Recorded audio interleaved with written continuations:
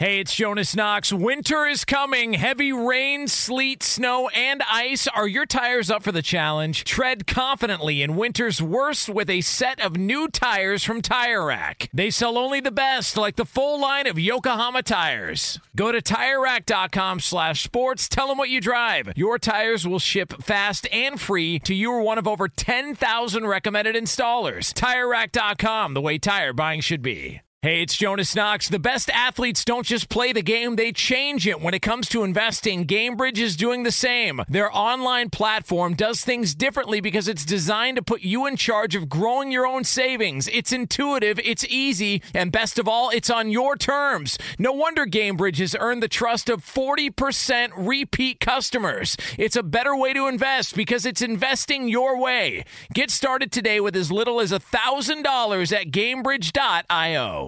Apple Card is the perfect cashback rewards credit card.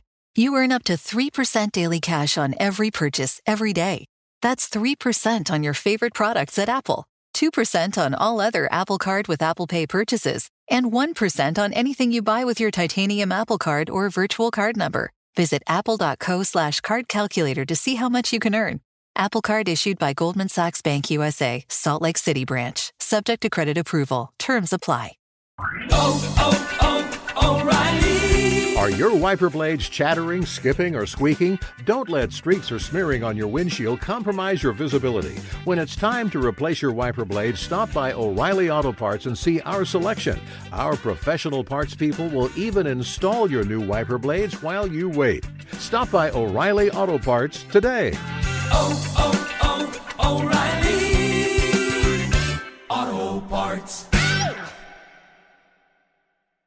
Outkick the coverage with Clay Travis live every weekday morning from 6 to 9 a.m. Eastern, 3 to 6 a.m. Pacific on Fox Sports Radio. Find your local station for Outkick the coverage at foxsportsradio.com or stream us live every morning on the iHeartRadio app by searching FSR. Now let's get this party started. You're listening to Fox Sports Radio.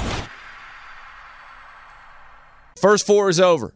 It's Thursday. It's that Thursday. It's the real start of the NCAA tournament. Games tipping off in just a few hours. Clay Travis is somehow awake out in Las Vegas. That set looked ridiculous yesterday. I'm sure that is a lot of fun. It's going to be even more fun today. Now we actually get to talk about this bracket and talk about our Final Fours because Fox Sports came to all of us and we're like, all right, who's your Final Four and who's your winner? And I've already sent them a message and said, look, I might need a mulligan depending on the health of P.J. Washington of Kentucky. So I'm already not happy with my Final Four picks.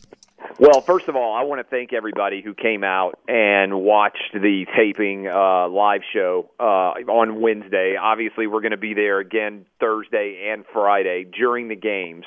So for those of you out there listening this morning, maybe you're on your way to the airport, maybe you're already on the West Coast, wherever you may be, we had an awesome crowd. I think it'll be packed tomorrow for the sports book, but we had a fantastic time. Me, Cousin Sal, Rachel Bonetta, and Todd Furman with the setup at the MGM Grand. So our show, Pacific time, will be live at 1:30 Pacific time from the MGM Grand Sportsbook, and it was really fun. And so I hope people are going to come out because it's going to be orders of magnitude better with the games actually going on Thursday and Friday while we are there. So that is still to come. But I'm with you. The P.J. Washington injury, potentially very serious. This is, I think, a wide-open tournament. And in particular, I think that Duke has been drastically overvalued. Duke makes 30.2% of its shots from three-point range so far this year. That would be, it is, in fact, lower than anybody who has ever made the Final Four in the three-point era. So, obviously, three-pointers get attempted a lot more in both college and the NBA than ever they were in the past, and so that has become a much more substantial portion of the arsenal for more and more teams. And I say that, but I still have Duke going to the Final Four because I wasn't willing to not put them there. So I have Duke in the Final Four, my picks. I've got Texas Tech. Look. Yeah. I've been on this, you remember, Jason, for a long time, that it makes no sense to seed 1, 2, 3, 4 and set up the Final Four so that 1 plays 4 and 2 plays 3. and then disregard every other seed line. So as a result, the Western region is infinitely weaker than every other region. You got the worst of the 1 seeds according to the S-curve, which is Gonzaga. And then you got the worst of the 2 seeds, which is Michigan. So I like Texas Tech with a fabulous defensive team. Chris Beard may well be the national coach of the year. I like Texas Tech to come out of that region. I think they're way under the radar. And then in the South, I believe it is, I have got Tennessee beating UVA in the Elite Eight. Maybe a little bit of a homer pick there, but I think if Tennessee gets past Cincinnati, they have a really good road, assuming Cincinnati gets past Iowa. So I've got Tennessee coming out of the South, and I believe the Midwest region, I have got Kentucky triumphing over UNC. But as you just said, if P.J. Washington's not healthy, that Kentucky team goes from a national title contender to maybe a team that doesn't even make the Sweet 16. I mean, I think he is without a doubt the most important person on that team, and so all eyes to him. May not matter in the first round, but by the second round, it could matter a tremendous deal. So that is an injury situation that is definitely worth paying attention to. Okay, so we do disagree here on a couple of things. I do not have Duke making the Final Four. I'm going to stick by my guns from the Jason Martin show back on Sunday when I laid out and said, look, somebody is going to beat them because of this three-point situation and the fact that Zion Williamson does not shoot very well from the free throw line. They're going to run into somebody that's inferior in talent but makes 40 or 41% from three. And if they just have an off night, then they're done. So I've got Michigan State coming out of the East. The West, I'm actually going with Gonzaga because I almost went with Texas Tech. I couldn't quite get there. Michigan, I just don't trust enough. As much as John Beilein is a beast when it comes to the NCAA tournament, I really like Gonzaga. I think Gonzaga can get there. Then on the flip side, I had Kentucky over North Carolina. If P.J. Washington's not playing, UNC's going to the Final Four there. In the South, I've got Virginia over Tennessee, and I changed it. I originally had written down Tennessee, and I just could not stick with it. And I went with Virginia. And further than that, I'm the guy. I'm part of that 5%. I think Virginia's winning it all. I am bold enough in going for it. We talked about that yesterday on the show. I also said it yesterday on Lock It In, that to me, the storyline there that's fascinating about Virginia is last year Virginia had the number one most people who picked them to win the bracket, 29% of the vote. They lose in the first round to UMBC, and they are now a team that no one wants to touch. They have leprosy of the NCAA tournament variety, and nobody will touch them, and they've got a 5% winner pick rate. And I just think as you run through there's good value on UVA. I don't dispute that breakdown from you at all. I think going with Virginia, if you're getting your last-minute bracket picks in right now, makes a ton of sense. Yeah, I mean, you can cash a little bit at least on that. This P.J. Washington thing is really weird to me. Like, I didn't know that there was a problem against Tennessee. He doesn't show up at the press conference. Then they have him see a specialist. He's not out there on the floor. There's various people that are covering that team that aren't sure what's going on. The Twitter feed for Kentucky men's basketball starts to point things out, and I don't see nearly as many comments and replies in the first couple of minutes afterwards as I expected to see. But we've watched Kentucky all year. Without P.J. Washington, I don't know that Wofford or Seton Hall, whoever wins that game, and I think even though Seton Hall's a bad matchup for him based on what I've read, I think Wofford might still get that job done. I still think Kentucky probably can get to the Sweet 16, but if P.J. Washington is still not right, and remember, a couple days ago he was in a walking boot and they were like, it's just a little precaution. There's no real big deal. And now it's even more amorphous, and this is like curtains for Kentucky. I know they've got talent, but if they don't have P.J. Washington, they don't have a prayer of getting out of that region, maybe not even making it to the championship game of that region in the regional final. Yeah, look, it's a massive injury, and I think he's the one player they cannot afford to lose. He is their linchpin, and to have him potentially on the shelf would be a massive hit. Now, maybe if you're a Kentucky fan, what you would hope is that you could win, obviously, against the 15 seed. I think Kentucky's like a 22-point favorite or whatever they are in that game. Get past that game. I still think the talent Kentucky would have compared to Wofford or Seton Hall, and I know if I'm not mistaken, Seton Hall beat Kentucky earlier in the year, right? Yeah. I think that happened early in the year, like back in December or something. But assuming that Kentucky could get past them still, because I still think the talent differential would be substantial, then maybe he could be back healthy by the time they got to the Sweet 16 and had to play a team like, let's say, a Houston. That could be a substantial impact. Do you think we're about to see a chaotic tournament, or do you feel like most of us there's a lot of chalk in a lot of people's brackets? When you look at the Final Four, when you go to the Athletic and you look at all of their college basketball writers, a lot of them have Gonzaga over Tennessee in the final, but almost nobody's got. Maybe you've got 1-3, you've got 1-3, you've got Texas Tech. Most people don't even have that. Most people are 1 and 2, and that's it. Do you feel like this is going to be a chalk tournament, or we're all going to be complete idiots in about 24 hours and certainly in 48? Who knows? First of all, right? That's what makes the tournament so great. You have one 40-minute game, and anything can happen in a 40-minute game, as anybody who's ever watched the tournament thinks. But in my mind, there is a pretty clear delineation of 7 or 8 teams that are substantially better than everybody else. And so, in theory, you're going to hear Doug Gottlieb. I'll ask him that question here in the show today, because Doug played in the NCAA tournament and spends a lot of time breaking down games all the time. And, one of the things that happens is sometimes people overthink their brackets, and I think sometimes you can overthink why something's going to happen. The three-point line changes a lot in college basketball, because if your team comes out and is super hot, they can beat anybody if they're a top 25 caliber team, and if they can't hit anything, they can lose to anybody. And I think no team really personifies that better, honestly, than an Auburn Tiger team. I mean, if you saw the way they played against Tennessee, right, they looked like a national championship caliber team in the SEC title game. But if they come out and they can't hit anything, then they could lose to New Mexico State, and it wouldn't be surprising at all. That's a game that's going to be going on early, one of the early tip-offs. I just think there are a lot of different ways this thing could go, and I'm not necessarily sold that it's going to be very easy to predict the outcome here. Doug Gottlieb will join us up next, and we will get his thoughts on the tournament. This is Outkick the Coverage with Clay Travis. It's always good to be in the know, but it's especially important when it comes to your personal information like your Social Security number. That's why Discover is here to help. They send an alert if they find your Social Security number on any one of thousands of risky websites. And best of all, this service is free for card members. All you have to do is sign up online. It's just one more way Discover looks out for you, not just your account. Learn more at discover.com/free alerts. Limitations apply.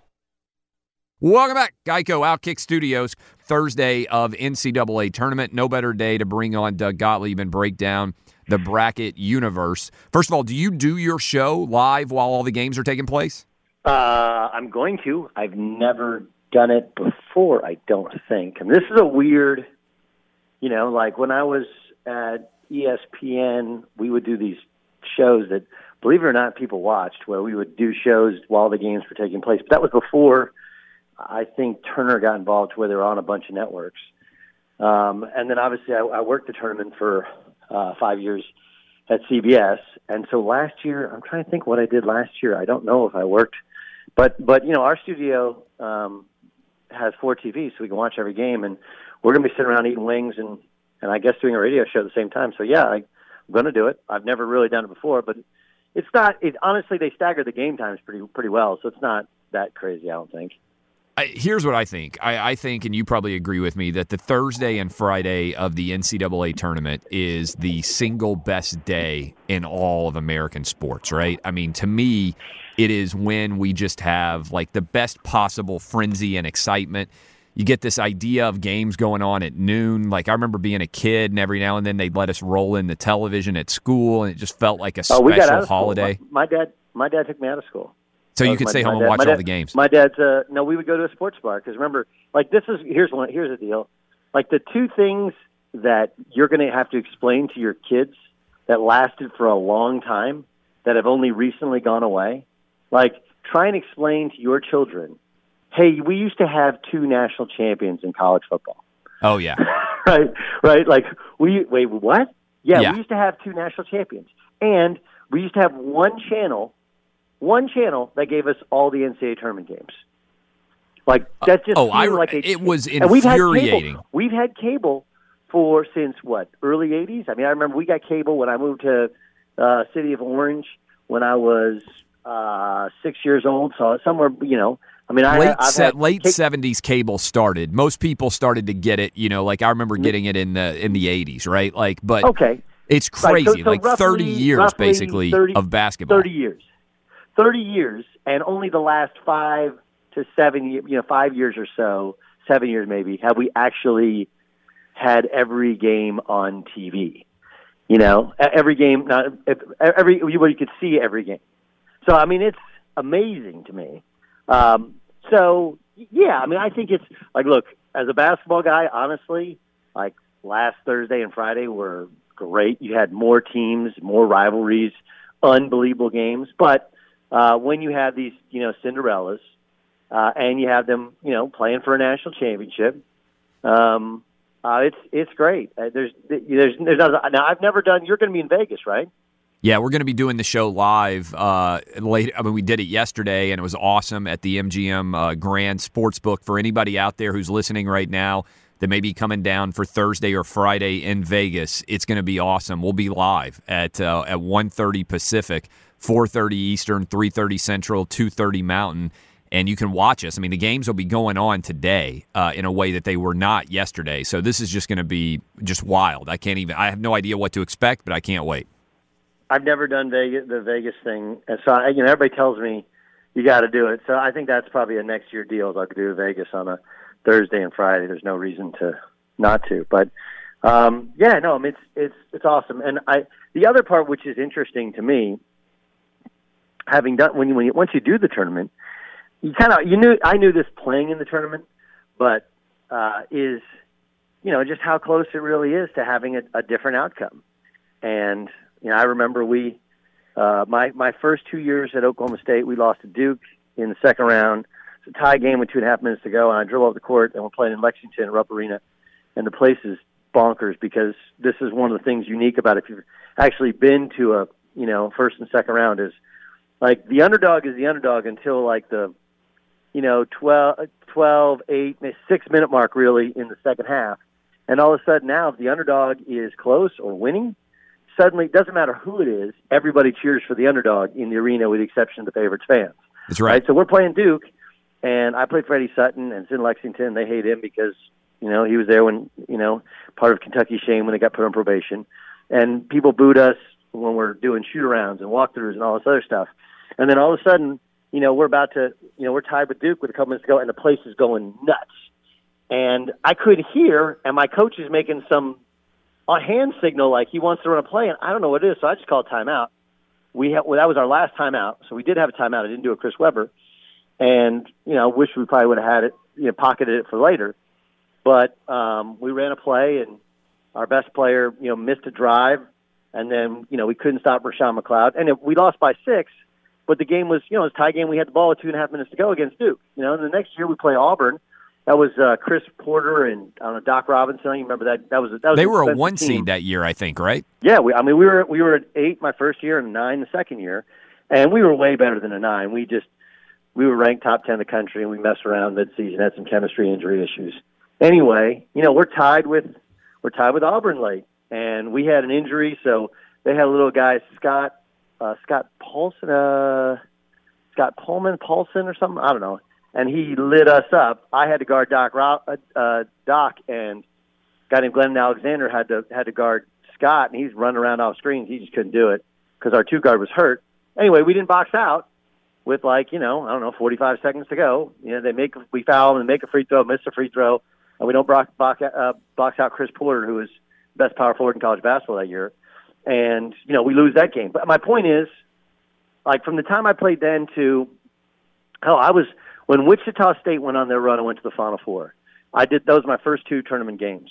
And I remember, we were doing Southern versus Gonzaga. Gonzaga's a 1 seed. Southern was tied with 4.5 to go, and people became Southern fans. And then, Wichita was losing to Pitt, and there was a guy named Lamar Patterson got called for a flagrant for throwing an elbow when he was actually driving to the basket. It was a terrible call, got him his third personal foul. That game changed. So my point is that these things change on a dime, and I do think that now because they're spread out over 4 networks and they've staggered the times, we get to watch them more. But they really are, even the ones that some of them end up out of hand, they can be close if not for an injury or a foul call or something that goes boom, bump in the night. So as we get ready for tip-off, and, it's not very far away now, everybody hopefully has got their brackets in, or you're going to finish them off here shortly. Which teams to you watch a ton of college basketball, and I watched a lot of college basketball this year, more than most years, because now on Lock It In, we're watching every night and gambling on the game. No, it's because Tennessee's good. Stop. And also because Tennessee's good for a change. But what teams to you stand out? Like Duke right now is 2-1. Are they that much better than everybody else in your mind? Where do you see value if people are finishing out their brackets now? Which teams do you think are good enough to cut down the nets? Well, let me just give you. This is amazing about Duke. I don't think Duke is heads and tails better because they don't have great depth and they don't shoot it well, but they are really, really good, and that's why they're the odds-on favorite, and they have Zion. But here's how important Duke is. This Duke team is to the sport. Is if they didn't have injuries, I think the seedings look completely different, right? Like they don't lose to Carolina twice in the regular season if they have Zion in either of those 2 games, right? They. I don't know if Syracuse is in the field if they don't beat Duke, and Cam Reddish didn't play, and Trey Jones got hurt early on, 6 minutes into that game against Syracuse. That's Syracuse's big road victory. Otherwise, their resume looks very flimsy. So, you look at some of their losses, and you sit there and go like, hey, wait a second. Had they been healthy, maybe they don't lose these games, and the seeds are completely different. They're really good. On the other hand, they have, 2 or 3 fundamental flaws. They do not shoot the ball well from 3 at all. They are really inexperienced where it matters most, and they don't have very good depth. Now, what they do have is they do have multiple ball handlers because you have Trey Jones who can handle it, you got R.J. Barrett who can handle it, and frankly Zion who's like a point center can handle it as well. So you do need multiple ball handlers. You need multiple shot creators, which they have. And, Cam Reddish is a guy who can jump up like, I call it the Louisville game where they came from down 24 or whatever in the second half or 23 in the second half, who can jump up and he is a very good shooter. He's just, as a freshmen run hot and cold a lot more than older players, and they've played a lot. So I think that they'll find they're better shooters than they've been shooting. But again, they have those fundamental flaws, and if you can withstand the pressure of them defensively and not give up run-outs and dunks, if you make them take contested shots over the top, if you can get to their bench and get them in some foul trouble, I think you can beat them. I think they can be had, but I don't think they'll have any potential for damage until maybe they get to the second weekend. All right, so that's Duke. So you asked for teams that who the teams that are best. I mean, obviously, look, there's 6 or 7 teams that are better than everybody else. That's why they're the 1 and 2 seeds, and I think it was pretty easy to pick out that pool of teams. And then the other teams, look, I think Nevada is way better than a 7 seed. They don't shoot it that well, but they're old as hell. I mean, they got 4 kids that are 23 years old or older in their starting lineup. And they played in the Sweet 16 last year. I think Buffalo is legit, real deal. I don't think they got a very good draw, but as a 6 seed, it ain't crazy to say they could beat anybody in this tournament because they can stretch out teams to play big, and they're built to play small ball. And then I think I don't know if Marquette survives Murray State the first game because Murray State's so long and athletic, but Marquette they got 3-4 dudes that can really, really shoot the basketball. And as much as defense and defensive metrics matter, and I think Texas Tech fits that, Texas Tech can beat anybody. At some point you do have to score, and they got Joey Hauser and Marcus Howard can both give you 30 in a heartbeat, and they can stretch you out and make 3-point shots, and that to me is the ultimate equalizer. Do you think that Duke, UVA, and UNC are the 3 best teams in the country, all from the ACC? No. Look, I think Kentucky's really good. Really good. I think Tennessee is really good. I have questions about, those of us who played against and have seen Rick Barnes. Rick's made it to a Final Four, but he only did it when he had TJ Ford, when he had a big-time point guard, and they do not have great point guard play. But they have grown-ass men, and they compete. And I do think it's a Tennessee team that'll be there in contention for a Final Four. But no, I don't think they're that much better than, I think Gonzaga's legit. I think Carolina's legit.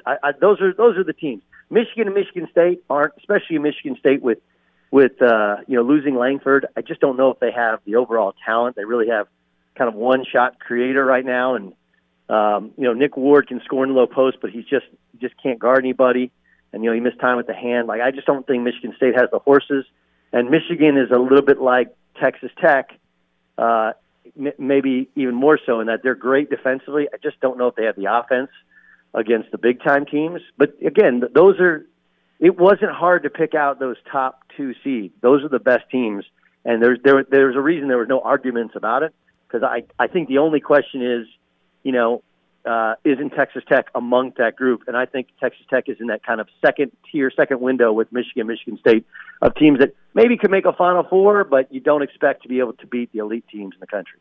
We're talking to Doug Gottlieb at Gottlieb Show. You can listen to him on many of these same Fox Sports radio stations. Later in the day, he'll be going crazy as they are doing their live radio show during the games.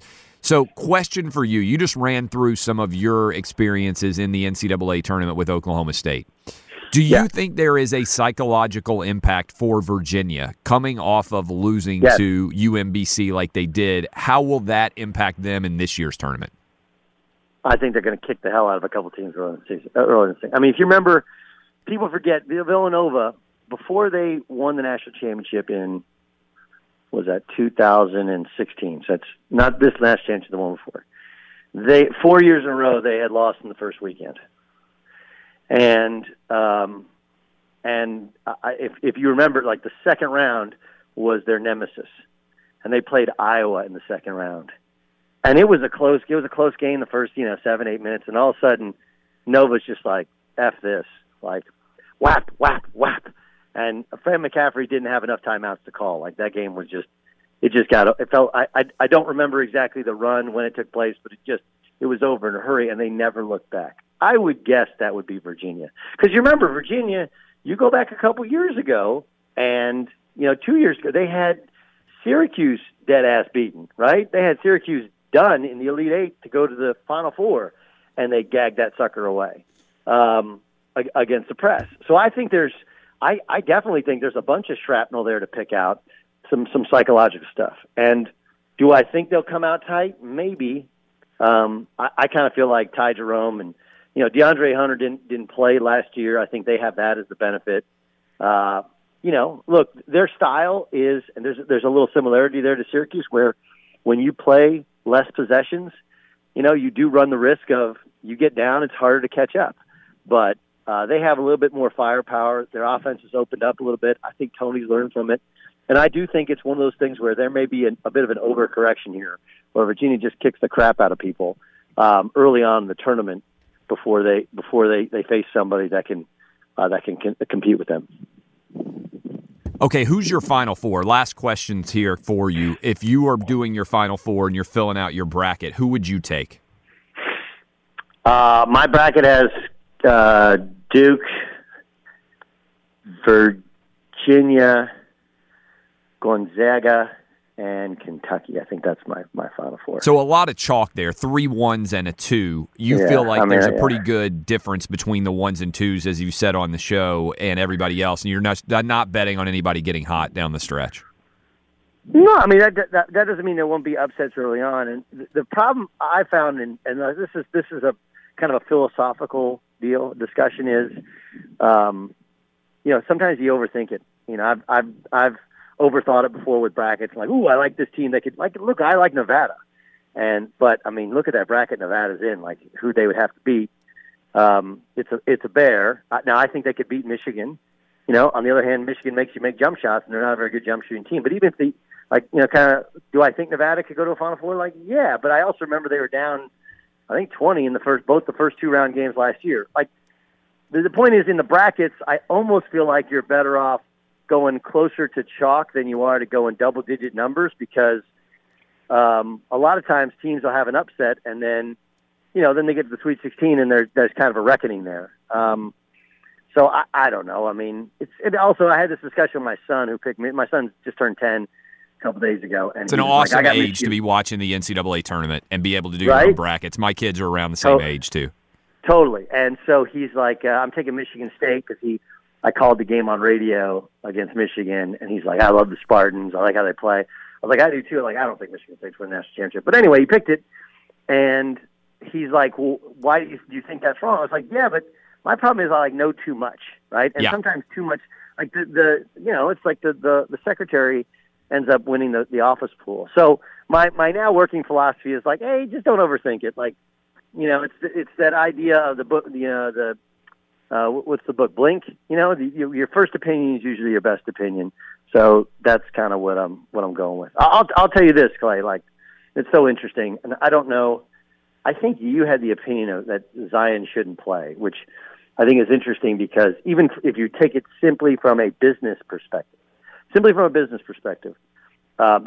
would have been a bad decision. Because I changed my opinion, as I'm wont to do. When I watched him play in the ACC, I said, you know what? I think I was wrong. He came back, and I think he has taken his ability to a different caliber and a different level. I don't even think it's about his ability. I mean, look, to me, it's about, you go to college, the only reason you go and play in college is for the next 3 weeks. Like, that's the whole reason all this stuff is worthwhile, is to play against Carolina and to play in the ACC tournament, to play in the NCAA. Oh, that's what makes it all worthwhile. But to me, from the business side, the flaw that people understand is, look, there's still millions of sports fans that have never seen him play. They've heard about him. They have no idea who he is. I said that on the show on Tuesday and on Wednesday. I said the exact same thing. As I said, you look at the number of people who are like, oh, everybody watched Duke UNC. 3 million people watched it. 20 million will watch him play if they get to the Final Four. Yes, correct. And that therein is the value to playing. Is college basketball builds the brands of all these kids. I'm the perfect example of that. I'm just a 6-foot white kid from Orange, California, but for a short period of time, I was kind of somebody, and I used that, to have this career. Imagine Zion Williamson, he wins a national championship after coming out of his shoe, a couple months ago, what that means for him for the first shoe contract and everything else he's going to do. It makes him exponentially more valuable. And, dude, he's done the unthinkable. He's made Duke likable. How is that possible? Yes. How is that possible? I mean, there's a couple national holidays in collegiate sports. One is when Notre Dame loses their first football game of the year, and the other one is when Duke loses in the NCAA tournament. And now everybody's rooting for him because of this kid. He has that type of – it's not just his style of play. He does it with a smile on his face and how hard he plays, just incredibly, incredibly likable. And I'm so happy that he blocked out the nonsense and the noise, and we get to see him play, hopefully for 3 weekends. Outstanding stuff as always. Doug Gottlieb at Gottlieb Show. Listen to him this afternoon. Appreciate him joining us here on the Thursday morning edition of Outkick the Coverage. This is Outkick the Coverage with Clay Travis. Hey, it's Jonas Knox. O'Reilly Auto Parts, O'Reilly, who are in the business of keeping your car on the road. O'Reilly Auto Parts offer friendly, helpful service and the parts knowledge you need for all your maintenance and repairs. They've got thousands of parts and accessories in stock, either in-store or online, so you never have to worry if you're in a jam. The team at O'Reilly Auto Parts can test your battery for free, in or out of your car. If it needs to be replaced, they'll help you find just the right battery for your vehicle. When you're a do-it-yourselfer and need a specialty tool to finish the job, stop by O'Reilly Auto Parts and ask about their loaner tool program. Simply pay a refundable deposit and borrow the right tool, then get your deposit back when it's returned. Need your windshield wipers replaced, a brake light fix, or a quick service? They'll help you find the right part or point you to the nearest local repair shop for help. Whether you're a car aficionado or an auto novice, you'll find the employees at O'Reilly Auto Parts are knowledgeable, helpful, and best of all, friendly. The professional parts people at O'Reilly Auto Parts are your one-stop shop for all things auto do-it-yourself,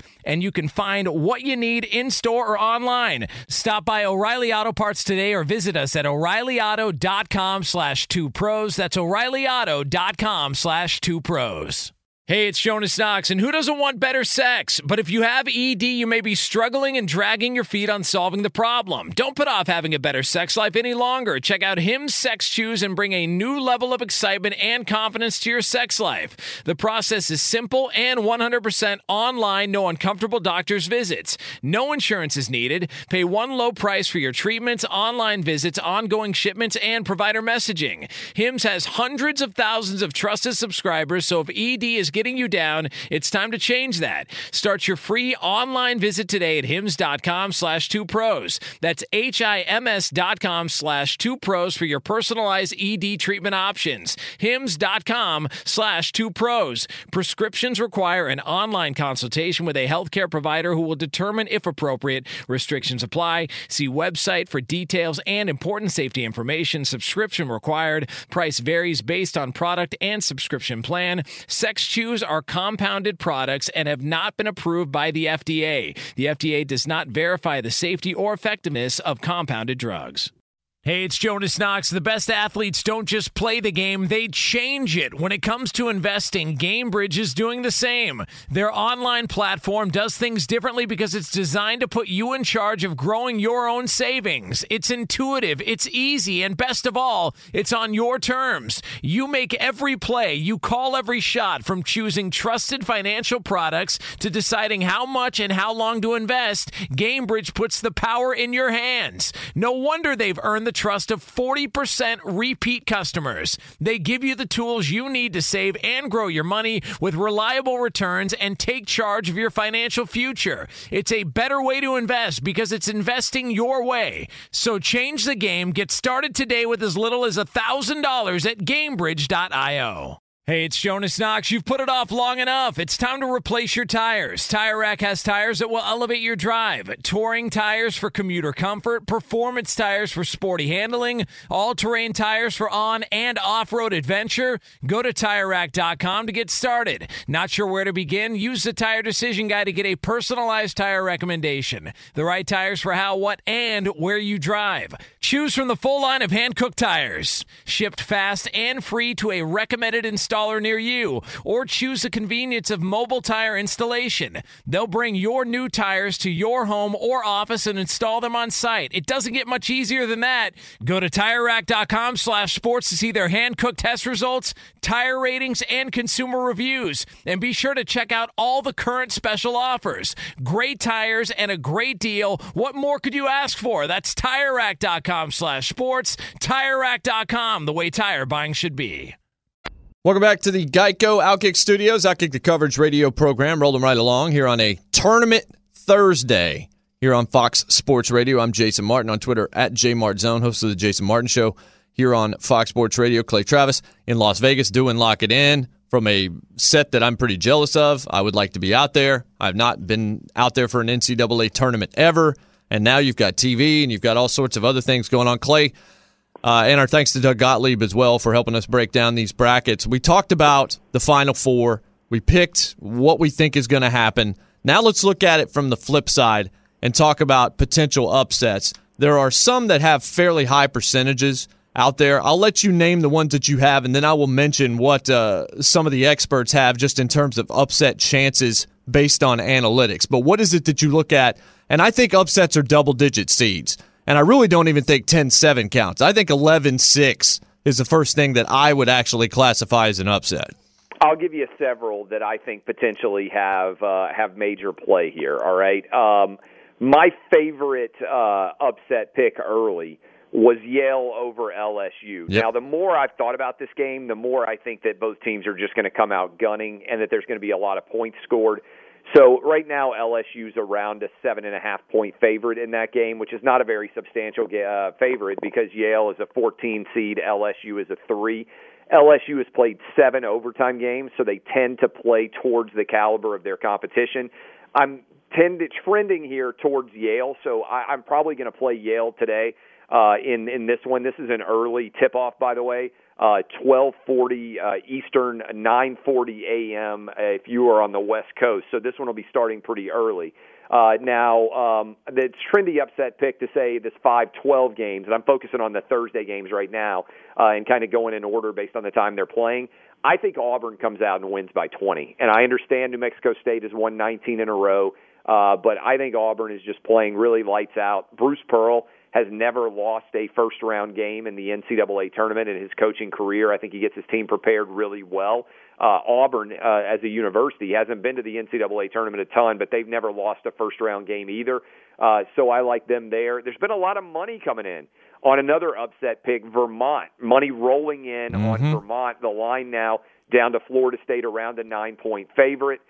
So that one is certainly worth paying attention to. We talked a lot about Belmont on this show. This line is all the way down to Maryland -3.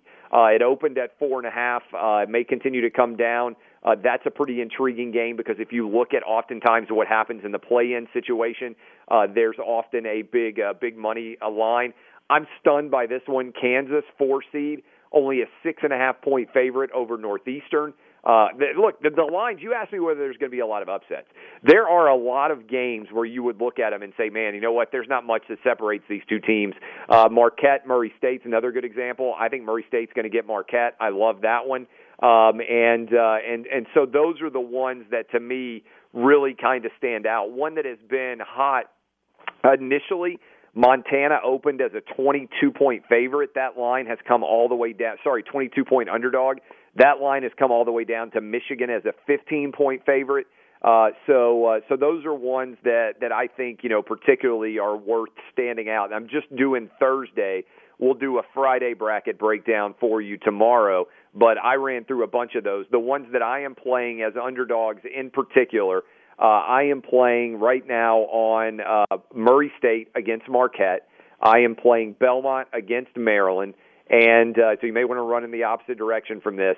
And I am playing Yale against LSU. Those are the major underdogs that I am on today, the Thursday beginning NCAA tournament play. Yeah, we agree there. I mean, you look at teams and how they're trending.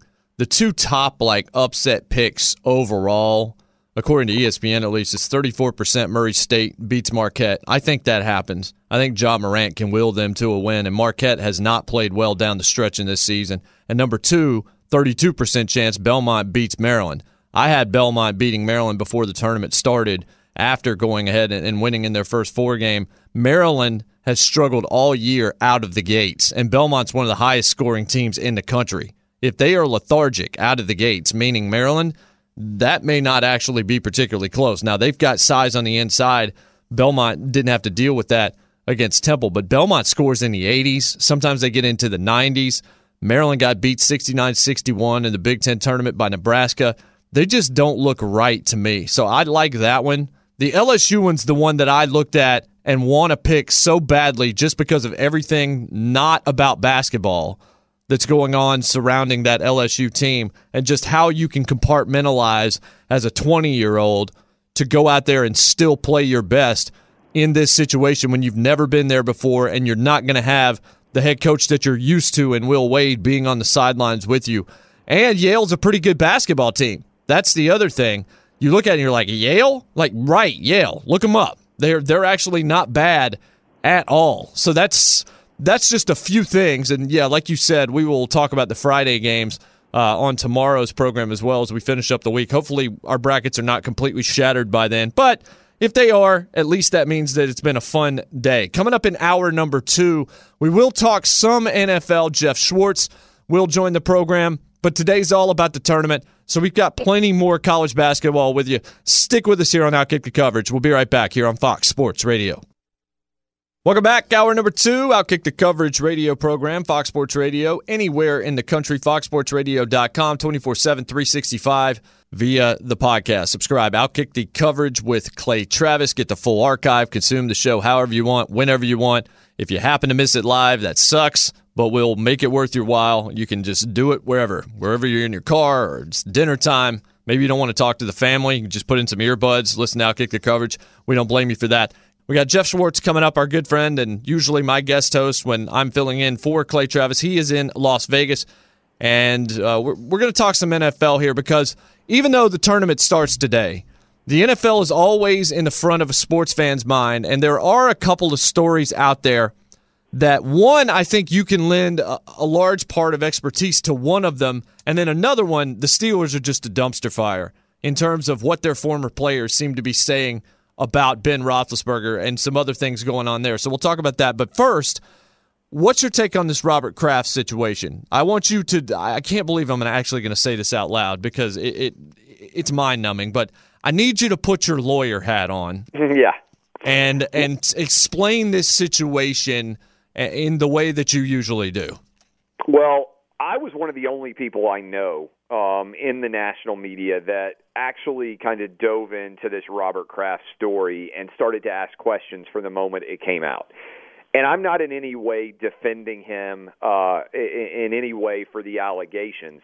But one of the things you learn when you are a lawyer is you can be have behaved inappropriately and still not be guilty of a crime. And let me give you an example. One of the first times I learned this before I went to law school, Steve McNair got pulled over driving drunk, right, in downtown Nashville before everything went haywire with he and his significant other. That I guess his side chick, if you want to call her that ended up allegedly killing him and committing suicide afterwards. And they've released a video of Steve McNair, and it was clear as day that he was drunk and that he was behind the wheel. But the police had no reason to pull him over. Usually, unless there's a traffic stop that is stopping everybody, if you get pulled over, for instance, for a DUI, the police have to have a reasonable suspicion, probable cause that you were driving drunk. You're driving across the median, the lines. You are weaving. You were running a red light. You didn't come to a complete stop. You were speeding. Got a tail light out. You haven't got a registered. Your tags have expired. There are all sorts of reasons why you can be stopped and why the police can then catch you, for instance, when you get a DUI. But if you are pulled over and there isn't an underlying basis for you to be pulled over, then whatever evidence ensues after that is not admissible against you, even though you might have been driving drunk, right? And I'm just using that as an example. Sure. And in a law classroom, you learn an important phrase, which is fruit of a poisonous tree.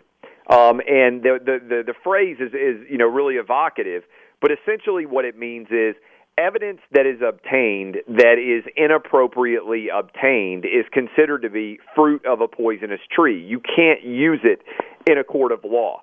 So most people are, making their jokes about Robert Kraft and the arrest and everything else associated with it.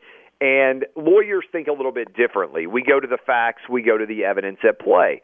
And regular listeners of this show will remember that I came out and I said, okay, I'm going to break down this case for you.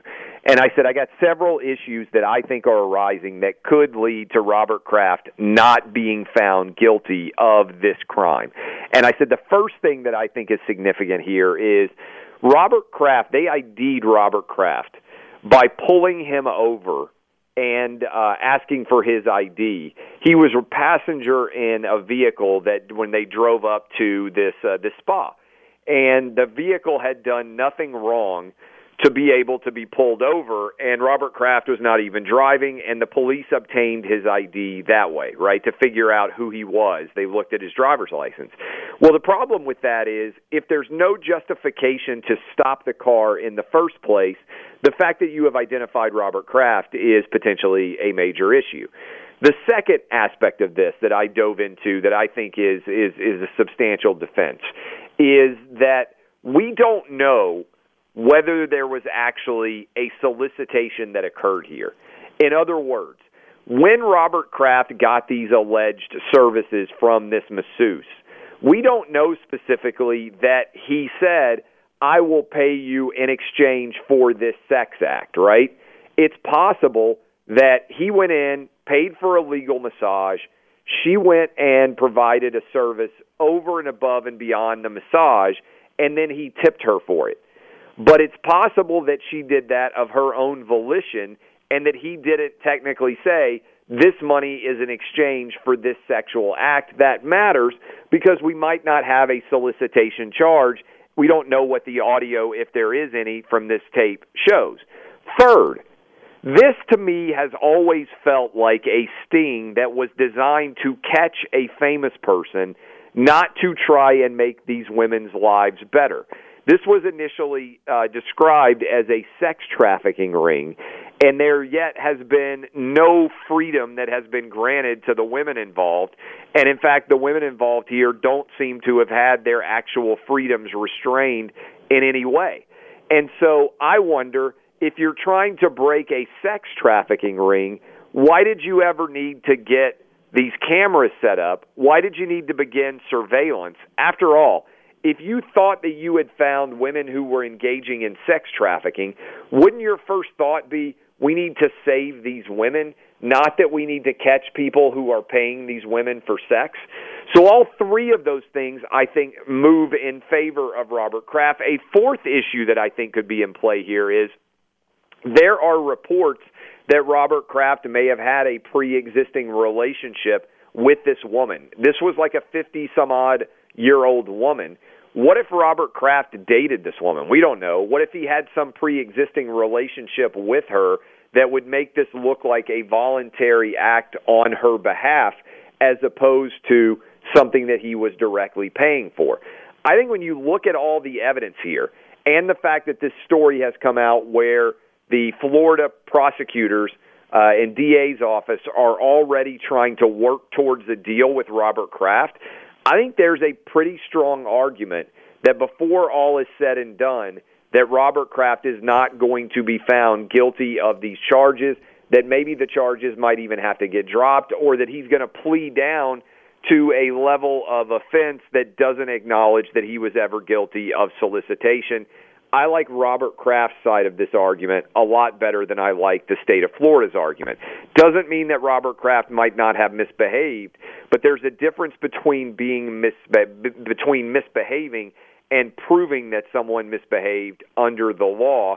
I think Robert Kraft, with the top legal representation that he's going to be able to afford, stands a decent chance, better than average chance, of being able to beat these charges.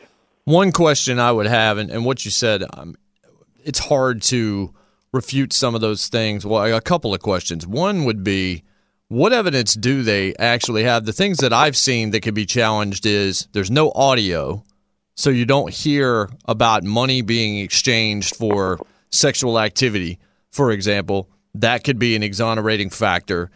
There are other things that also look like the fruit from the poisonous tree that you mentioned a couple of minutes ago. But the one thing that you have to, I would assume, think is the case for Robert Kraft is if he tries to defend himself, there's a better chance that that video comes out. And from a reputation standpoint, it appears like Robert Kraft really cares about the reputation. He's somebody that's done a lot of philanthropic work.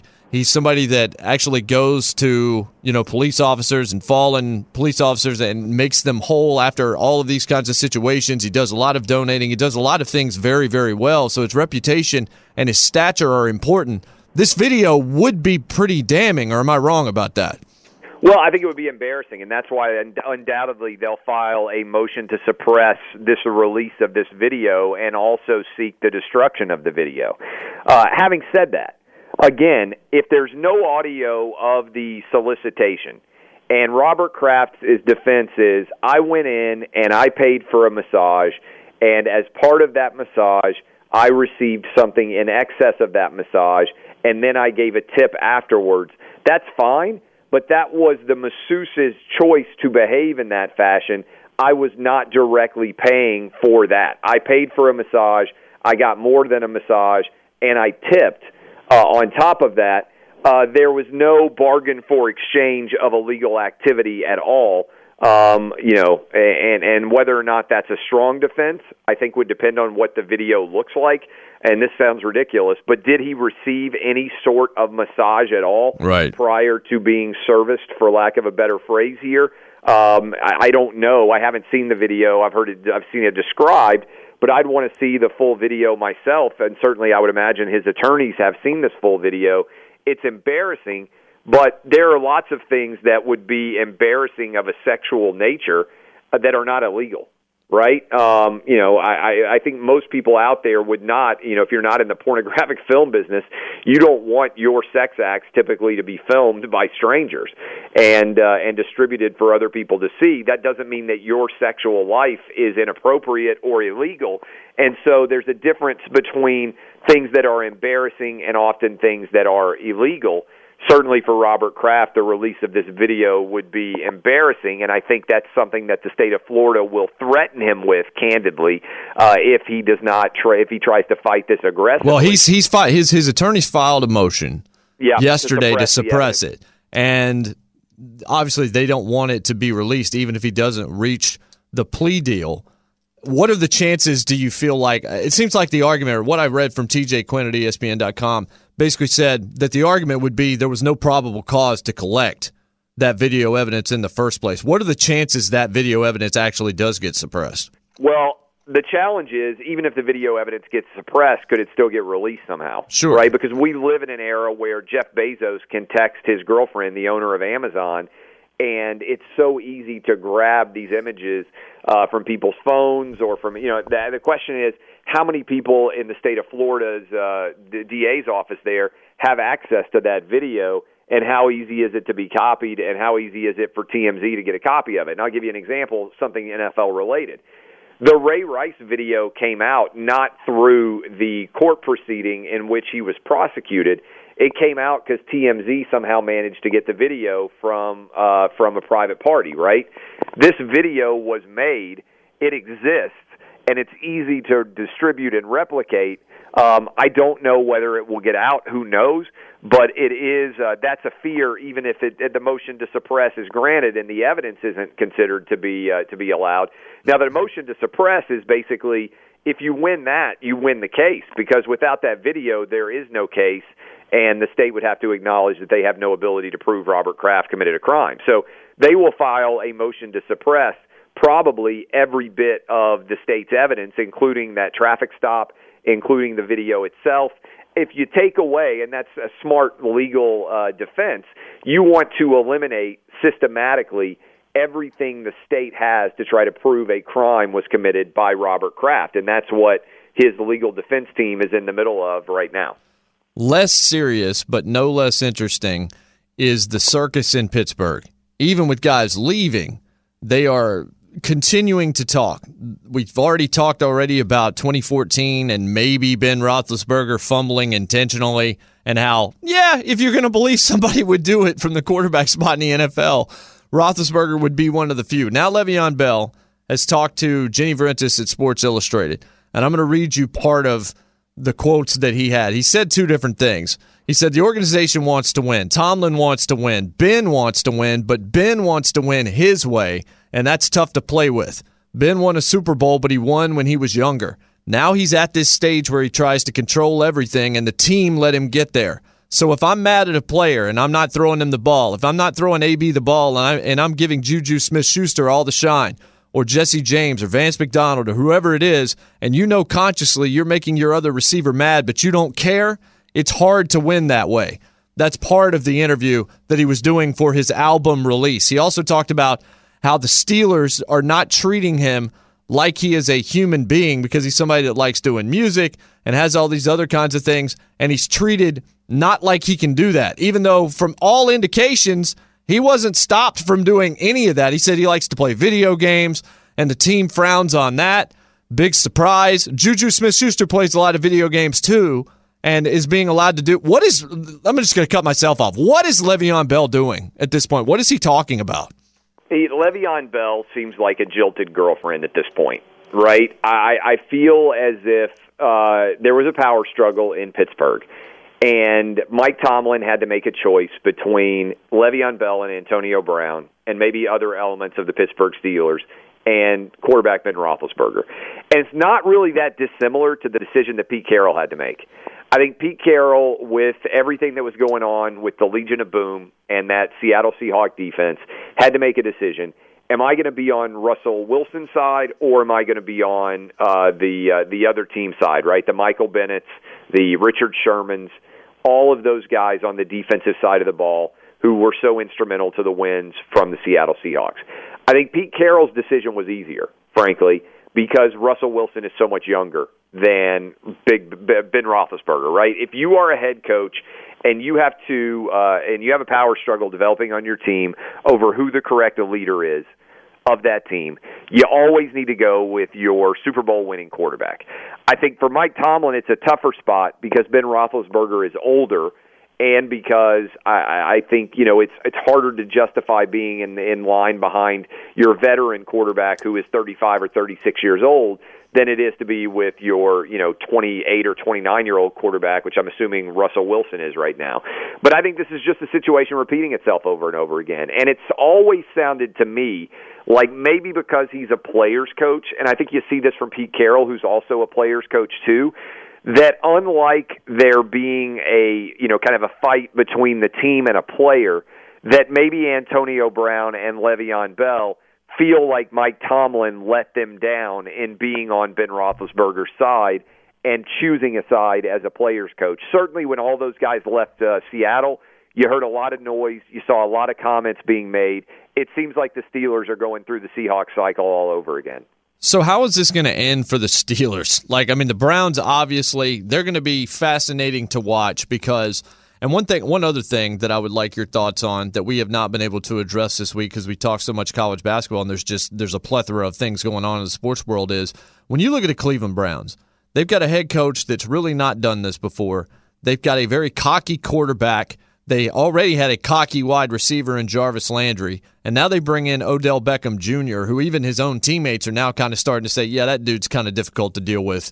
He's a bit of a problem.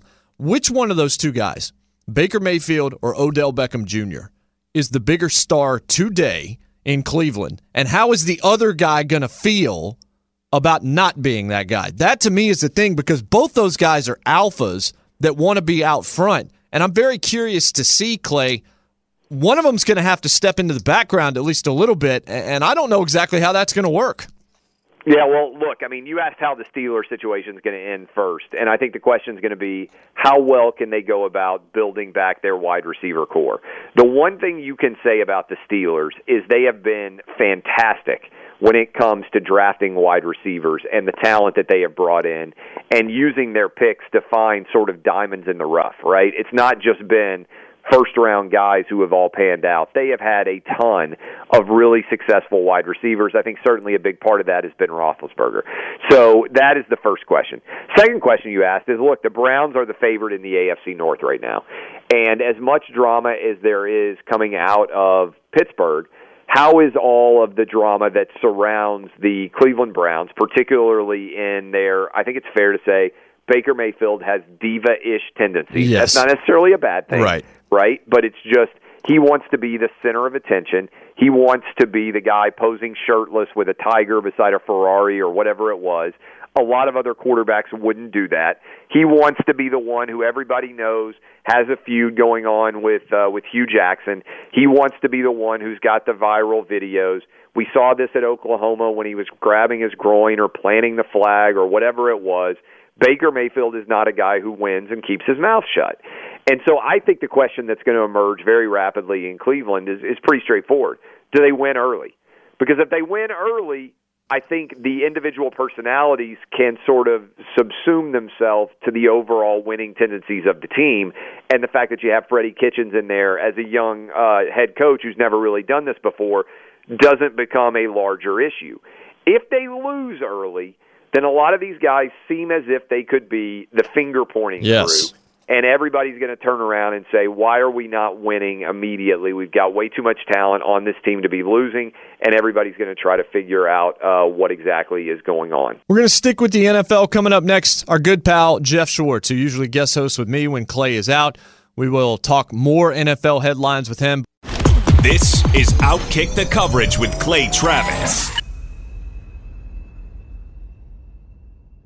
Hey, it's Jonas Knox. O'Reilly Auto Parts, you know, O'Reilly, who are in the business of keeping your car on the road. O'Reilly Auto Parts offer friendly, helpful service and the parts knowledge you need for all your maintenance and repairs. They've got thousands of parts and accessories in stock, either in-store or online, so you never have to worry if you're in a jam. The team at O'Reilly Auto Parts can test your battery for free, in or out of your car. If it needs to be replaced, they'll help you find just the right battery for your vehicle. When you're a do-it-yourselfer and need a specialty tool to finish the job, stop by O'Reilly Auto Parts and ask about their loaner tool program. Simply pay a refundable deposit and borrow the right tool, then get your deposit back when it's returned. Need your windshield wipers replaced, a brake light fix, or a quick service? They'll help you find the right part or point you to the nearest local repair shop for help. Whether you're a car aficionado or an auto novice, you'll find the employees at O'Reilly Auto Parts are knowledgeable, helpful, and best of all, friendly. The professional parts people at O'Reilly Auto Parts are your one-stop shop for all things auto do-it-yourself, and you can find what you need in-store or online.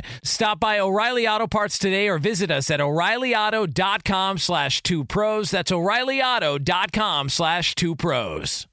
Hey, it's Jonas Knox. The best athletes don't just play the game, they change it. When it comes to investing, GameBridge is doing the same. Their online platform does things differently because it's designed to put you in charge of growing your own savings. It's intuitive, it's easy, and best of all, it's on your terms. You make every play, you call every shot, from choosing trusted financial products to deciding how much and how long to invest. GameBridge puts the power in your hands. No wonder they've earned the trust of 40% repeat customers. They give you the tools you need to save and grow your money with reliable returns and take charge of your financial future. It's a better way to invest because it's investing your way. So change the game. Get started today with as little as $1,000 at GameBridge.io. Hey, it's Jonas Knox. What if there was someone who wanted to help you find a job? Not a website, but a person in your community that would help you for free. Choose Express Employment Professionals, and that's exactly what you'll get. Express Employment Professionals is the local jobs expert you can trust, and they never charge a fee to help you with your job search. Go to expresspros.com to find the office near you, or download the Express Jobs app to get started. With a wide range of opportunities in a variety of industries, from welding to sales, forklift operator to customer service, the team at Express is ready to help you or someone you know take the next career step. Whether you're looking for a contract job or a new full-time role, turn to Express Employment. Interviewing with Express can be as easy as a phone call, and one application with Express Employment puts you in the running for numerous opportunities in your community. Don't go in your job search alone. Visit expresspros.com, expresspros.com today. Hey, it's Jonas Knox. You've put it off long enough. It's time to replace your tires. Tire Rack has tires that will elevate your drive. Touring tires for commuter comfort, performance tires for sporty handling, all-terrain tires for on- and off-road adventure. Go to TireRack.com to get started. Not sure where to begin? Use the Tire Decision Guide to get a personalized tire recommendation. The right tires for how, what, and where you drive. Choose from the full line of Redestein tires. Shipped fast and free to a recommended installer near you, or choose the convenience of mobile tire installation. They'll bring your new tires to your home or office and install them on site. It doesn't get much easier than that. Go to TireRack.com/sports to see their Redestein test results, tire ratings, and consumer reviews. And be sure to check out all the current special offers. Great tires and a great deal. What more could you ask for? That's TireRack.com/sports. TireRack.com, the way tire buying should be. Welcome back, Geico Outkick Studios. We're joined now by Jeff Schwartz. The NCAA tournament tips off a nice Thursday morning. I know you are planning to be in Vegas watching all these games as well, which should be pretty outstanding. Who are your Final Four teams? Oh, my Final Four teams. I'll tell you, I like North Carolina, I think, to win it all. If you look at their veteran mix with the young guys, their veteran coach obviously who's been there before. I think they have a great possibility. I like Virginia, and then Duke to be there, and then I think Texas Tech. I just don't trust Gonzaga. I'm not sure anyone does. I feel like those are pretty trendy picks. It's kind of a weird. I think Buffalo is in the same region as Gonzaga. They're kind of a team I think that's playing good ball, good enough ball as a 6 seed to maybe if there's like a weird team you want in the Final Four. I feel like Buffalo might be that team. As you watch like all of the moving parts associated with now that's NCAA basketball, where obviously the tournament talk. How many games will you bet on Thursday? I'll probably there's a total of there's 32 first round games plus the 4 play-in games, so it's 36. I'll probably put money on 30 of them.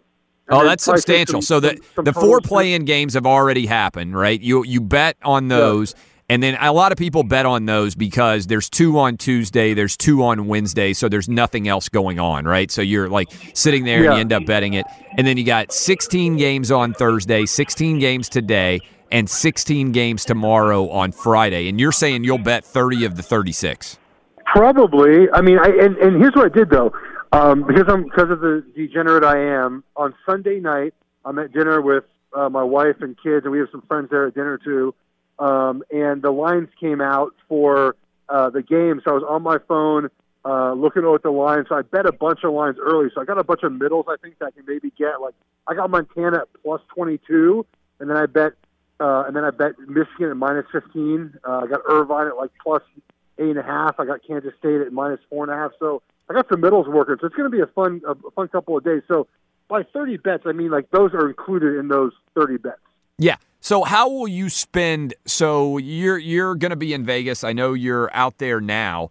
How do you plan on spending your Thursday? Because so much of being in Vegas, and we're doing obviously at the MGM Grand. We did yesterday's show. We're going to be live on Thursday and Friday. For people out there who are listening early this morning that might be making a trip into Vegas, we will be live at 1:30 p.m. Pacific time, both Thursday and Friday as the games go on. But I think one of the things that catches people by surprise in Vegas is how early the games start and how long of a day it is. So you see a lot of guys come out of the gate fast, and by noon you can see it in their face. They've had way too much to drink. They've had way too much to eat. And they still got a lot of games left to watch. How do you pace yourself?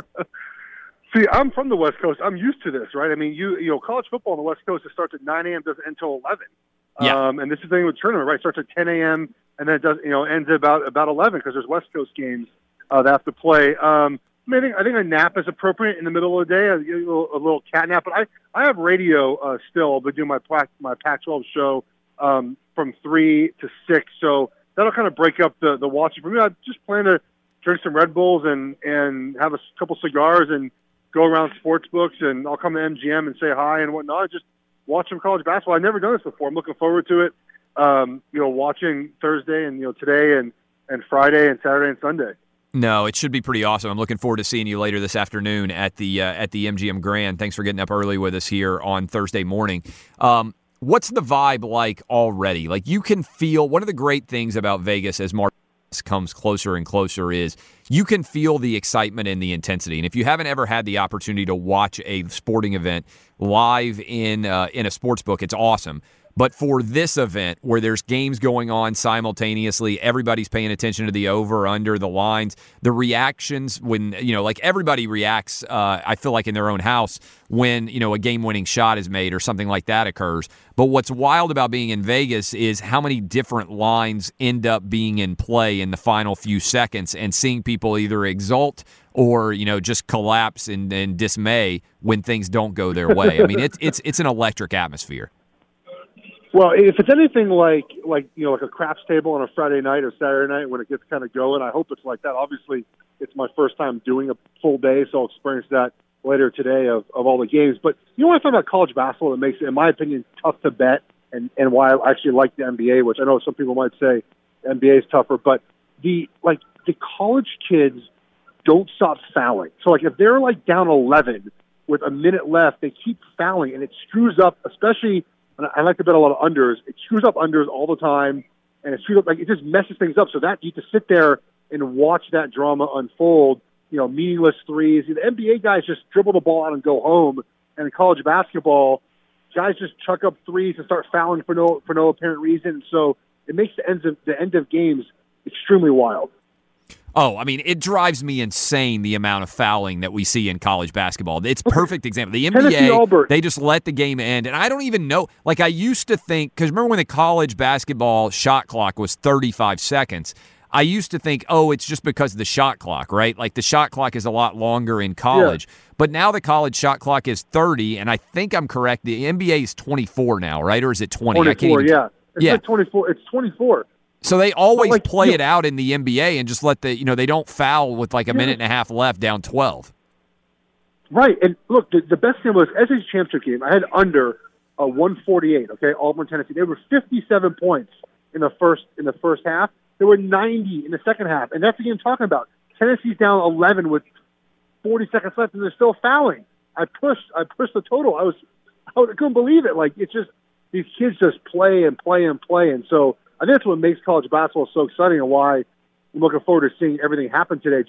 It's just going to be wild because the games fluctuate so much at the end. At the end, guys, teams make late runs and try to scramble back in it, and there's obviously the foul shooting. Some teams are atrocious at foul shooting, like a Duke, like a St. Louis, really bad at foul shooting. So we'll see how it goes. Yeah, there's no doubt at all about that. All right, so let's get a couple of NFL stories in here for you. The Odell Beckham Jr. drama continues to play out. Giants fans maintain their outrage, their indignation over the fact that they traded Odell Beckham Jr. What happens with Eli? How does this story end? He might be the first NFL player to get the equivalent of a Mike Trout contract, the way Dave Gettleman talks about him. I don't know. I don't get it, man. It's interesting. The Giants, look, I like Eli, right? I played there. He's a great dude. He won those two Super Bowls for them, Super Bowl MVP. I get all that. But like the Colts, when it was time for Peyton Manning to just be done, they're like, okay, go, leave, bye, we'll get Andrew Luck.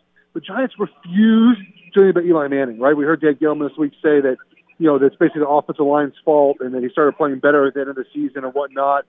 I don't know what they're going to do with them. I mean, they're going to play him in 2019. They might play him in 2020 and 2021. I mean, I think the only way it feels like they move on from Eli is if he gets hurt, and he never gets hurt, so we'll find out. Last question for you, and I appreciate you hanging out with us. Jeff Schwartz, go follow him on Twitter at GEOFFSCHWARTZ. The Eli thing is just wild, but also there have been some other moves, right? You got Blake Bortles now going to the Rams. You've got Ryan Tannehill to the Titans.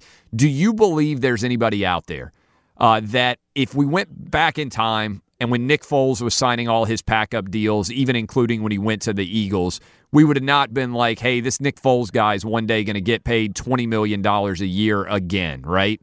Do you think there's anybody right now who is in the downward spiral of their career that can reclaim some of the magic that they had earlier? Will anybody out there in the NFL right now who is a backup and is maybe not a guy we expect to be very good ever have a Nick Foles-like resurgence? And if you had to pick somebody, who would it be? I feel like the easy favorite on this is Teddy Bridgewater, right? But I think this underscores what I've said for a while about Nick Foles. It's remarkable what he did. And I don't know if we appreciate just how crazy the run he had for being a backup quarterback. I don't think he'll be the same guy in Jackson. Look, he deserves to get paid. He's played well as a Super Bowl MVP, but I don't think there'll be. I think the story is unparalleled. Maybe Teddy Bridgewater will do that, but he's back with the Saints now, and Breeze is not. Doesn't seem like he's going to retire anytime soon. So I do wonder if there is anybody. I don't think there really is. Maybe Jimmy G, I guess, was a backup, and maybe he'll lead the Niners at some point to the promised land, but I don't think there's anyone else. Yeah, it is pretty wild to think about how all this shakes out. I can't wait to hang out with you later today. Again, everybody out there listening right now, you can come find us at the MGM Grand, 1:30 Eastern time. 1:30 Pacific time, 4:30 Eastern if you're traveling across the country to get there in time for the games. We will be live with Lock It In again. Wednesday was a lot of fun. Thursday is going to be even more fun. I can't wait to see what it's going to be like. Look forward to seeing you, my man. All right. Take care, bud. When we come back, we'll dive back into the NCAA tournament. The tournament officially beginning. This is Outkick the Coverage on Fox Sports Radio. Be sure to catch live editions of Outkick the Coverage with Clay Travis weekdays at 6 a.m. Eastern, 3 a.m. Pacific on Fox Sports Radio and the iHeartRadio app. Welcome back to the Geico Outkick Studios. Our thanks to Jeff Schwartz for joining us. As always, Clay Travis out in Las Vegas. I'm Jason Martin. I'm on Twitter at JMartZone. He's at Clay Travis. And I don't know where Mike Francesa is. Clay, I know you've got a lot going on. I don't know if you've gotten to hear this yet. Just sit back and listen to Mike Francesa on his radio show. I'm not even going to set this up. Just in case you don't know this story yet, just listen to this. And everybody out there, make sure that you are pulled over or you don't have a beverage in your hand as you listen to the gloriousness that is Mike Francesa and his expertise on NCAA basketball. If you're an 11, you jump in against a 6, like Arizona State St. John's winner will jump in against a very good Buffalo team, and you try and take off, but you're already a winner. You get a tournament win tonight. You get a full share tonight. So it's a very big deal for one of the teams, especially those 16s who have never won a tournament game. So getting a win here is a real big deal. Shock and awe in college basketball. UMBC makes history in Charlotte. All right, Clay, are you kidding me? I mean, what are we doing here? This guy makes 7 figures a year to talk about sports every day on the radio. More power to him for his contract and for the amount of money he makes. But I don't understand how you can have this job that we have and not remember that UVA won last year, right? That a 16 seed lost to UMBC, beat UVA. I'm not saying ever that I'm perfect on this show. Certainly, I get facts wrong all the time. I mess things up. I mess teams up. I mean, when you talk for 3 hours or 4 hours or whatever it is every single day, you're going to be imperfect. But even within the context of that imperfection, there are certain things you shouldn't get wrong. It seems to me that Mike Francesa and Stephen A. Smith have kind of become two sides of the same coin, where they both get a lot wrong in their day-to-day activities. This is what I always worry about, honestly. You think about athletic mortality, right? Everybody's great at sports at some point relative to what you become. And what I mean by that is everybody, even the greats, start to decline, and you decline a lot younger in athletics than you would from a mental perspective. So typically, your average athlete is nowhere near as good at 35 as they would have been 25, right? Athletes can see it happen. I worry when I hear stuff like this. Like, I don't want to be that guy on the radio who's just totally mailing it in and who has clips like this all the time where you totally have forgotten about what's going on in the world, and you can't even remember the biggest upset in the history of college basketball, which happened last year. I mean, you have to have read virtually nothing to not be hearing all the time, oh, Virginia is a 1 seed. I wonder if this year will go better than it went for them last year. It seems like one of these clips comes out about Francesa almost like at least once a month, if not more frequently. Even a few years ago, he was talking about Maryland and Gary Williams.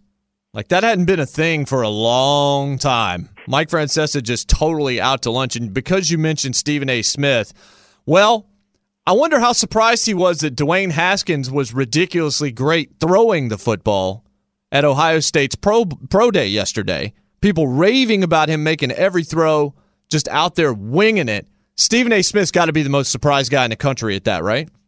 Yeah, look, I think that not only that, when we had some fun with this after the NFL Combine, when Dwayne Haskins, who Stephen A. Smith described as more of a runner than a thrower, was literally the slowest in the 40 of anybody, right? Like Will Grier, who I don't think anybody thinks of as the greatest athlete on the planet, was like a 4.79, and Dwayne Haskins was a 5.04. So, I mean, that's a huge difference in terms of how fast they can run. And Will Grier dusted him out along with every other quarterback. So, I think Stephen A. Smith probably was stunned by that, just as stunned as Mike Francesa is going to be when he hopefully puts on the tournament and they remind him that, oh, by the way, somebody did end up losing as a 16 seed, as a 1 seed against a 16 seed. How many times do you think we're going to see clips of Virginia losing to UMBC over the next couple days? Oh, a massive amount. And there's no telling how many times the University of Virginia players have watched that, but that's why I'm betting so heavily on Virginia. I think they're going to come out and win big over, I think it's Gardner Webb is their first-round opponent. I think Virginia will come out, blow them out. I think they'll probably be pretty good in their second week, and I think they'll help to exercise the demons there. Now, here's the problem. If you are UVA and you are in a close game, I think it's going to be hard for this game not to be in the back of your mind, not for it to be not ricocheting around back there, as good as they were in the regular season. And Jerry Palm said they're the best team, according to his analytic data, going back 18 years at the entry to the NCAA tournament. Now, the wild thing about the NCAA tournament is we don't get to play 7-game series. We don't get the best team to always win. Sometimes the best team loses. And that's the heartbreak and the challenge of the NCAA tournament is every game is 40 minutes, and your team could win a 7-game series 4-1 if they got to play that team. But in that one-game circumstance, anything can happen, and that's what makes the NCAA tournament so exhilarating and also so terrifying. Well, we're going to continue to talk about it and break down the brackets. We'll give you our final 4 picks, who we believe is going to be cutting down the nets. Wall-to-wall, NCAA tournament. Outkick the coverage, Fox Sports Radio. Fox Sports Radio has the best sports talk lineup in the nation. Catch all of our shows at foxsportsradio.com. And within the iHeartRadio app, search FSR to listen live. This is Outkick the Coverage with Clay Travis. I'm Jason Martin, Clay Travis in Las Vegas. I am here in Nashville, Tennessee. He's at Clay Travis. I'm at J Mart Zone. The tournament really technically beginning today. We had that discussion a couple of days ago. We're going to give you our final 4 picks. We did it in the first hour as well. But I thought it'd be interesting to talk from a different angle here, Clay. There are, you talk about Coach K and you talk about Tom Izzo and these and Roy Williams and these very successful tournament coaches that have won championships and just have a ton of respect. And then you have, and Jay Wright now is a part of that list. And then you have guys where it's just like, man, there's a lot on the line for this guy. This guy needs some things to go right. You could technically talk about maybe a Rick Barnes, but you could talk about even Rick Byrd at Belmont. We talked about that on yesterday's program, about him being 0-7 in the NCAA tournament, and Massagill containers like Dan Wolken going after Belmont for no real apparent reason. But Rick Byrd getting that win, and if he's able to win today over Maryland, that's going to be really nice for his legacy. We don't know how much longer he's going to coach. So when you look at some of these coaches in this tournament, who do you feel like has the most at stake? And I think the obvious answer is the one that we will share. Tony Bennett. Yes. Right? I mean, and I know he's had some success in the NCAA tournament before, but when you lose in the first round as the first number 1 seed to lose to a 16 seed, this is your opportunity for redemption. This is your chance to return your team to glory. And if he has another early exit, let's say that they get past the 16 seed this year, but they lose to the Ole Miss Oklahoma winner, I think, which is their next matchup, right, if I'm not mistaken. Yes. If you don't make it at least to the Sweet 16, I think everybody looks at UVA and you start to have that reputation of this is a team that's never going to be able to have success in March. And once that reputation starts to get in place, it's a real challenge to overcome it. And I think for a guy who's still relatively young in his career like Tony Bennett, I think the thing you become afraid of is you can't convince me that Rick Barnes is not absolutely terrified when he goes out onto the court for the first couple of rounds of the NCAA tournament, because he's been Tennessee's coach, before that at Texas's coach, and Clemson, and wherever he was before that. I can't even, George Mason, I think, maybe. I can't even remember all the places he's coached. Yeah. But Rick Barnes has been to the NCAA tournament 23 times, and 17 of them he has not been able to reach the Sweet 16 and advance to that second weekend. So I think Tony Bennett is the guy who is out there that has the most at stake. I'll give you another one that I think, and Rick Barnes obviously is an easy one. I think John Calipari. Yep. At some point in time, I think John Calipari needs to win a second national championship at Kentucky to kind of stamp his reign with a high degree of legitimacy. Because right now, I think when you hear John Calipari, you think, man, incredibly talented teams, great individual players, a litany of first-round draft picks that follow his name, and then the next thing you think is that guy should really have a lot more than one title. And I understand how tough the NCAA tournament can be and how sometimes the best team doesn't win it all, and all those things are certainly a factor here. But I think the difference between having one title and having two is seismic. Now, I don't think there's a lot of pressure on him, because I think the difference between Michigan State and, say, Kentucky is that Kentucky's always going to be good, right? I mean, it's a basketball program that's always going to matter, Whereas Michigan State, I think to a large degree, Tom Izzo has made it the program that it is. I don't know that if Tom Izzo left, Michigan State would be on the same level that it is right now. But Izzo's only got one title, too, and the Big Ten itself hasn't had a tremendous amount of success when it comes to college basketball, winning championships. So I think Izzo, when you look at his failures against Coach K, if he gets into the Elite Eight, that would be a major moment for him to be able to beat a big-time team like Duke. Again, Izzo has just been very bad. Coach K has owned him. I think before the championship game loss, you could have said Mark Few, because Gonzaga kind of been knocking on that door for a long time, and you wondered, are they ever going to kick the door down and get there? They didn't win a championship, but they got to the championship game, and I think there aren't very many people in the country now who say, oh, the Zags can't win a title. I think certainly that was a line that was out there about them before.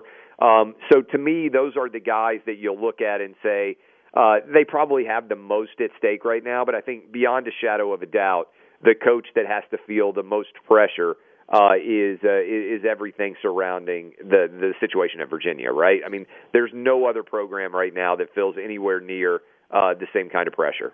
Yeah, what do you think about Bill Self at Kansas? Yeah, I mean, I think Bill Self maybe, but I think Kansas as a 4 seed right now, I think they're only like a 6.5-point favorite over Northeastern or something along those lines. I don't think this is a very good Kansas team. No. I think the pressure gets ratcheted up when people know you have a good team. You know, if Kansas makes the Sweet 16 as a 4 seed, I think most people would say, hey, that's a pretty good year for Kansas, all things considered. And if Kansas was a 1 seed this year, like they have been a lot of other years, and they've choked out early, then I think the pressure gets ratcheted up. It may be a little bit unfair, but I think the higher the seed you are, which is a function of the better of a season you've had, right? Like, you have to, if you're Tony Bennett and you're Virginia, what are they, 28-3 or whatever they are? They lost to Duke twice and they lost to Florida State. They've been so good that they could get the number 1 overall seed, yet that one stinker that you put forward in the NCAA tournament is what ends up defining you. So it's definitely a paradox, because in order to be in the position of being a 1 or a 2 seed, you have to have gone out and had a whale of a regular season. But I think the expectations are ratcheted up to such a degree that maybe if you've over kind of reached what people would expect, exceeded expectations. Rick Barnes is a great example, right? I mean, if you had told Tennessee fans 2 years ago, hey, your team is going to be a 2 seed in a couple of years, they'd be like, no way, are you crazy? But in that scenario, when you're number 1 in the country for a month and you're the number 2 seed overall, if Rick Barnes loses on day 2, people are going to feel a lot different than if he were a 7 seed and they lost in day 2. Does that make sense? Yeah, sure. So the seeding factors in, I think, a great deal to the pressure when it comes to the head coaches, and the pressure gets ratcheted up when you're a high seed. We talked about this in hour 1, but we can kind of go over it here again. Our final 4 picks. Fox asked us for our final 4 picks. I'm already really just sweating bullets, because if P.J. Washington's out, then I ain't picking Kentucky. And I did pick Kentucky. I went with North Carolina, Virginia, Michigan State, and Gonzaga to get there. Now I will cede the time to you. Yeah, my final 4. Look, I mean, I said that I believe the Zags can win a title. I'm not sure this is the year they do it. I also don't think Michigan's that strong in the Western region. I've got Texas Tech coming out. I love Chris Beard. I think he's probably a strong argument that he's the national coach of the year. Love the defense that his team plays. Like the fact that they're under the radar. Big 12 team that isn't getting a lot of respect. I like them to come out of the West. Out of the Midwest, I think Kentucky, the P.J. Washington news, is troubling. We'll see exactly how healthy he's going to be. My expectation is he's going to play and that he'll be okay, although I'm nervous about that. If he's healthy, then I like Kentucky to make a run to the Final Four. If he's not healthy, then I would go back in and totally reevaluate that position. Maybe look at Houston, who I think is under the radar there, is the 3 seed, having a chance to get past Kentucky if they don't have P.J. Washington, and then maybe being able to spring an upset on UNC. In the South, I like UVA and Tennessee to meet up in the Elite Eight, play a classic game, Tennessee to win late. With some of the veteran play that they've got, maybe a Grant Williams, big-time bucket inside.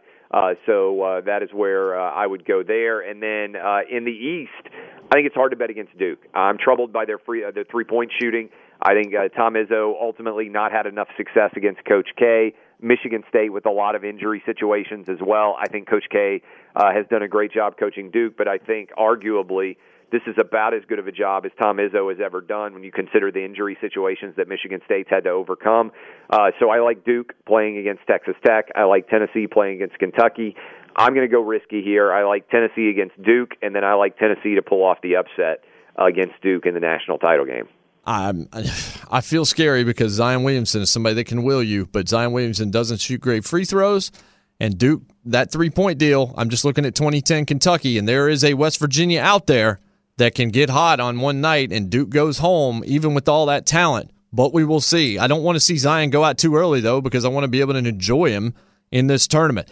We will talk about the Friday games on tomorrow's program as well as we finish up the week. Hopefully our brackets are not completely shattered by then. But if they are, at least that means that it's been a fun day. All right, that's it for us. We'll talk to you tomorrow. Enjoy the basketball. We will react to all of it. Same bat time, same bat channel. For Clay Travis in Vegas, I'm Jason Martin. See you tomorrow. O'Reilly. You need parts? O'Reilly Auto Parts has parts. Need them fast? We've got fast. No matter what you need, we have thousands of professional parts people doing their part to make sure you have it. Product availability. Just one part that makes O'Reilly stand apart. The professional parts people. O'Reilly Auto Parts.